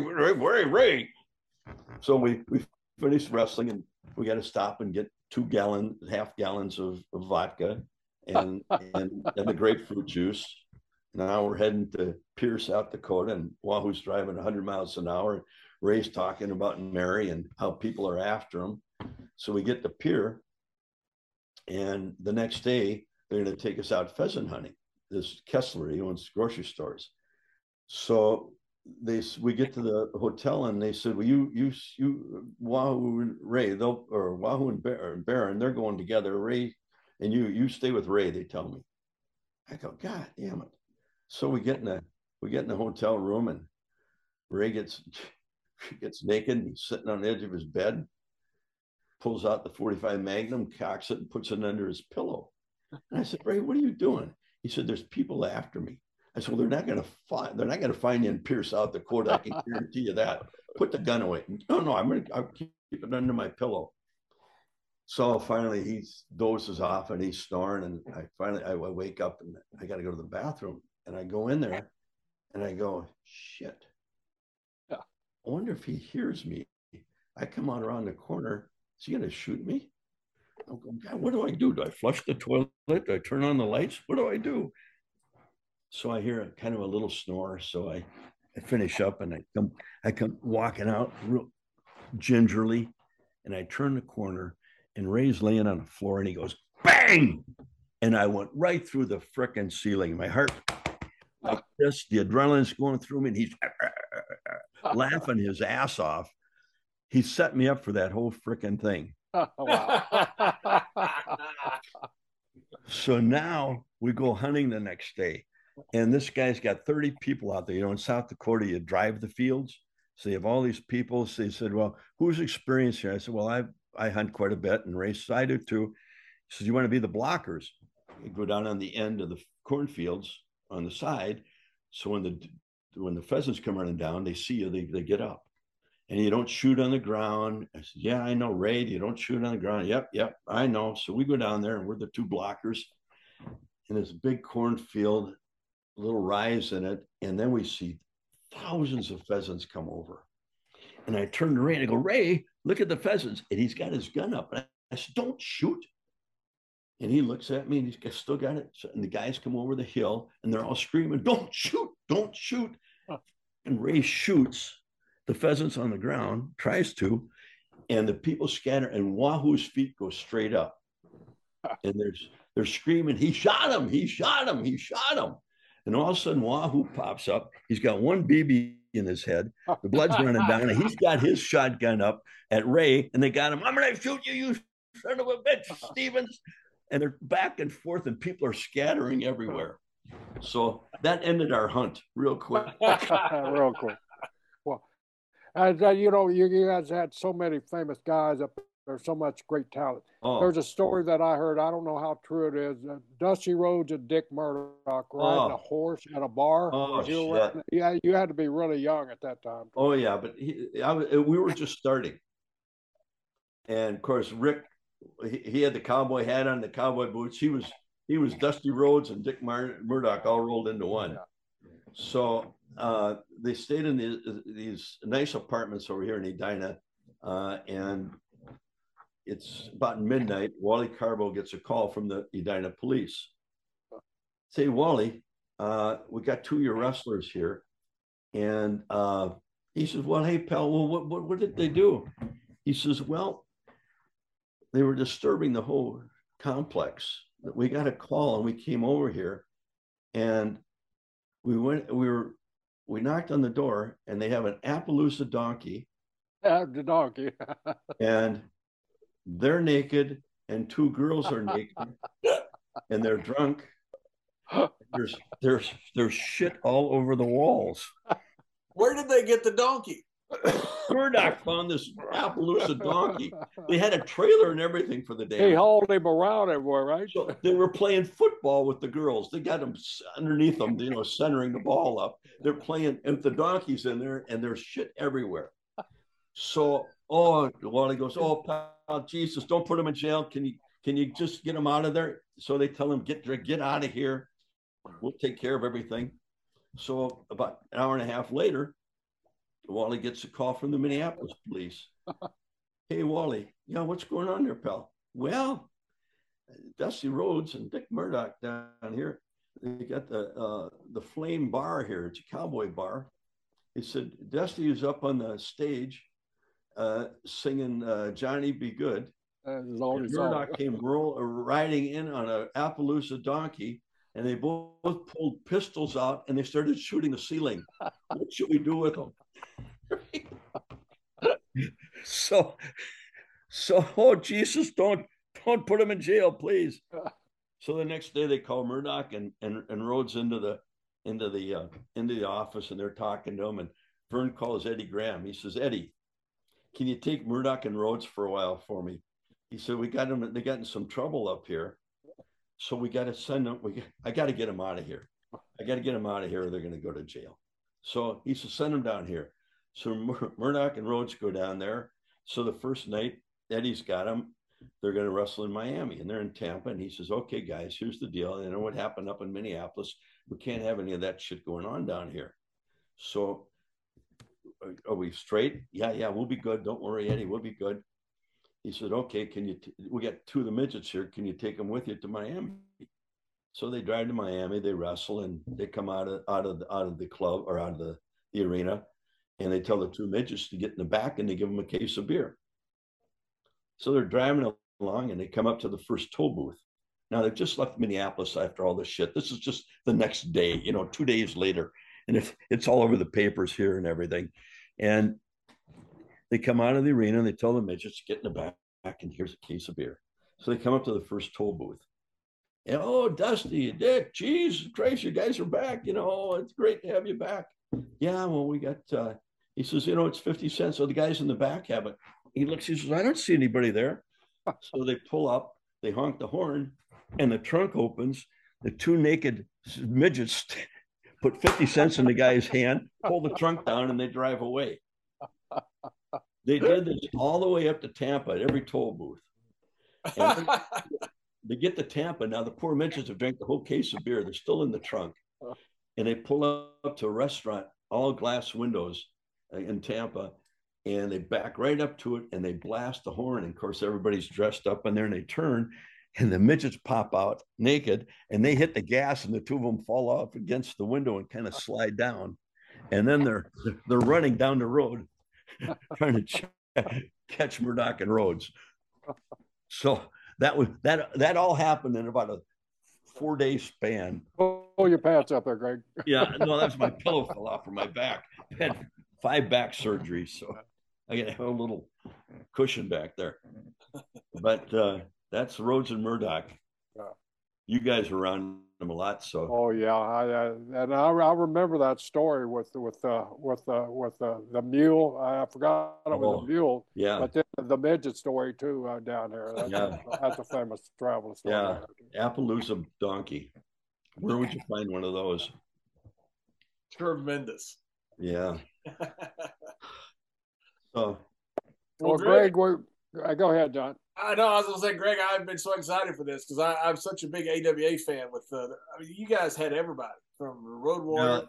Yeah, it's unbelievable how much talent came out of Minnesota. Do you have a good Road Warrior story before we get out of here? Because everybody loves the Road Warriors. Oh God, they were. I don't know if I should tell these stories. Yeah, you can. Well, they were different cats. And they were pumped up pretty good all the time. I remember we had a cage match up in Winnipeg with the Road Warriors, and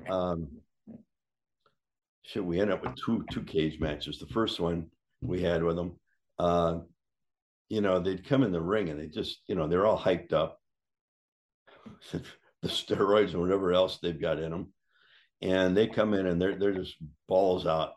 So we're kind of just blocking everything and we went about 10 minutes like that, and stand close to the ropes and taking the beating. And then they blow up. And Joe blew up pretty good. So took him down and put that Indian death lock on him. And his legs are so damn big. I got it on, but it was so tight. I didn't have to put any pressure on it. You're going to break my fucking leg. You're going to break my leg. You little prick, you're going to break my leg. And he sat up and I slapped him as hard as I could. I said, well, you're not going anywhere, so you better just lay there, you prick. I'm going to kill you when I get out of here, so you're not getting out of it. But they were wild. They were just young stuff at that time too. They didn't know any better. Ole had taught them don't sell and just and that's what you had to do with them. We got along pretty good after that, but they were hard to work with. Two guys that were my heroes growing up. We touched on one guy pretty much, Ray Stevens, but Ray and Pat Patterson. I mean, they had to be a combination up there too, and there had to be some stories on Ray and Pat. Oh God, I tell you, Pat had Pat and Ray were tag team champions, and then they lost the titles to Jim and I, and then Pat left for a little bit, and he was coming. It was a cold match. It was a championship match. They brought Pat back in, Bobby as the manager with Ray and them. And Denver was a hot town for Jim and I, and it was a wonderful building. I mean, when you walk out, the people, it would just, the building would pulsate, you know, and your adrenaline. You could jump higher, you could do everything. And I was going to school in Wyoming. I got a lot of extra publicity out there in Denver all the time. So it was always a good town for us. And this place is sold out. And it was a cold match. And they Pat came back in with them. And I tell the story, for 8 minutes, Pat and Ray had us in a top wrist lock. Never threw a punch, a kick. Just pull our hair or our tights. We'd do a little high spot. They'd get it back on and take us down. And in 8 minutes, we had a full-fledged riot. People coming into the ring. But, you know, there's the masters right there of, you know, of working it right. Not a punch or a kick ever. I told that to Cauliflower Alley, and I said, you'll never see that in wrestling again. No. Those guys, they just had that magic. They could just generate that heat just by being a heel, you know, a clean heel. There were two guys that I had the pleasure of working with. They were like that, Rip Hawk and Swede Hansen. I mean, you could have a headlock and a wrist bar and they would submit in a headlock, you know, in a 2 out 3 fall matches that we used to have back in those days. That was unbelievable. I mean, that's the storytelling, and that's what's, you know, it's been so lost. I mean, I watched a couple matches. Kind of got excited about was the other night, Drew McIntyre and Sheamus. Wow, yeah, a great match. That was nice and solid. And then with the Usos and Reigns against the tag team, the Profits. Yeah, Street Profits. And the Bro. Both those kids were good amateur wrestlers too. The Street Profits. Were they? Yeah. One of them, Angelo Dawkins kid. He came from a junior college, Greg, and he won a national championship in football, a national championship in wrestling, and a national championship in shot put. Kid just loaded with that. They're both. No idea. I knew he was a great athlete. I had no idea. Yeah. Three national titles in 3 sports. Yeah. Yeah. And with the original Bro, they had with those that 6-man tag was excellent.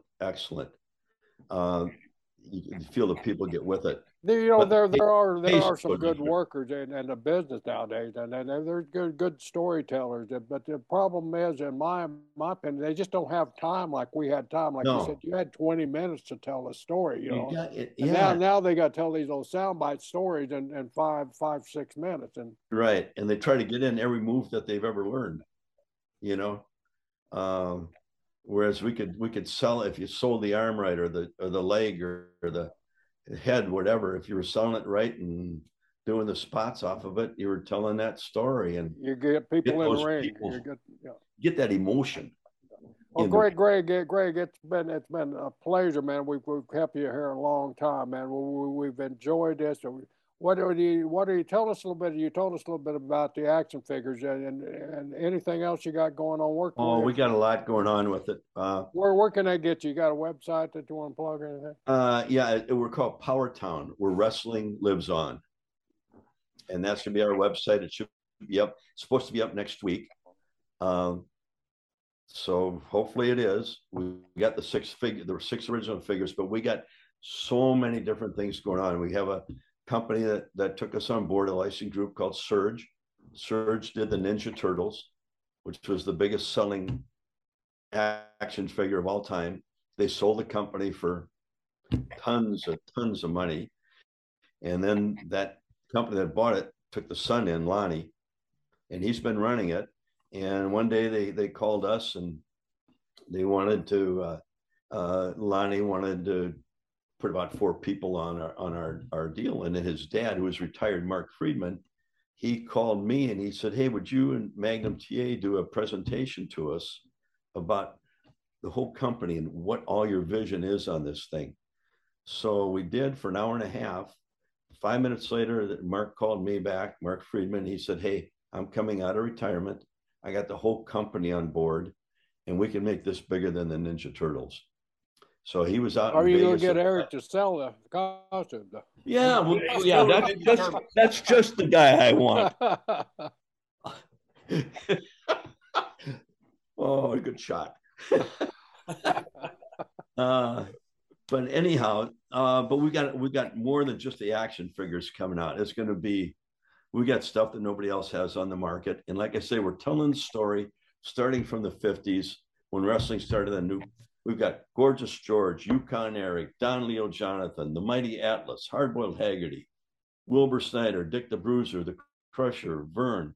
You know, they were all the guys that really built that whole empire there and started it. So it should be interesting. We got all the families on board and everybody. We've got ladies, we've got midgets, we've got the guys that made the champions, the guys that can do the TV matches. The overlooked guys. I'm the overlooked guys that have never had that opportunity. So we're doing a nice thing for them too. We've had a lot of guys on our show, and John and I talk about it. You know, every territory you have those unsung heroes that travel around from territory.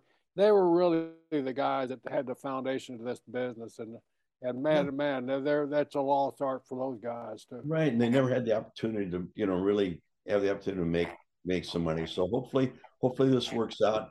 We spent 14 hours on the phone with collectors from around the world. They told us what they wanted, so that's what we're going to give them. And we're going to give them those guys that, like I call them, the guys that built the champions.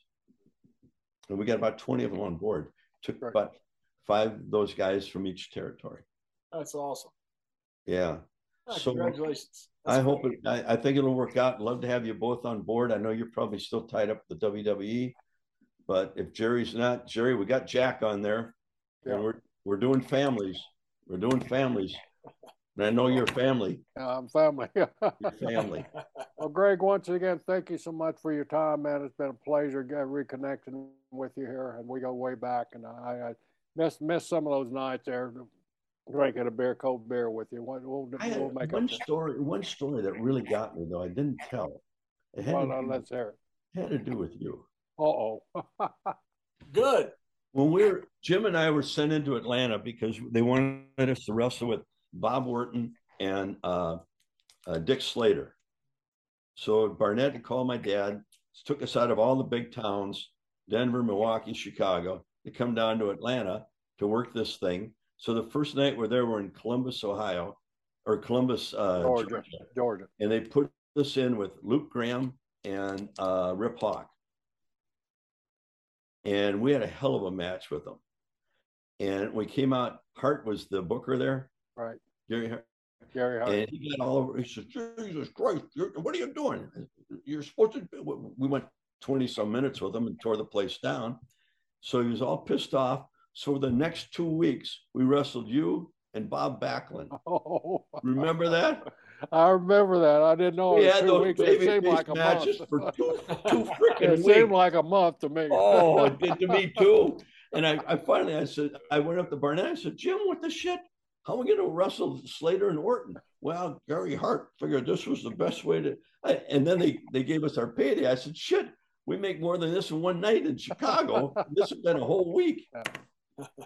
Great times, my friend. Great times. But we had good matches with you and Bob. Bob was you were good, but Bobby was a little tough. Oh, Bobby, man. Bobby was green at the time too, if I recall right. Yeah, he was. He just come up there. He just Bobby took Bobby a while to understand, but man, once he got the business down, he was money every night. So yeah, and we had trouble finding guys to work with me back then.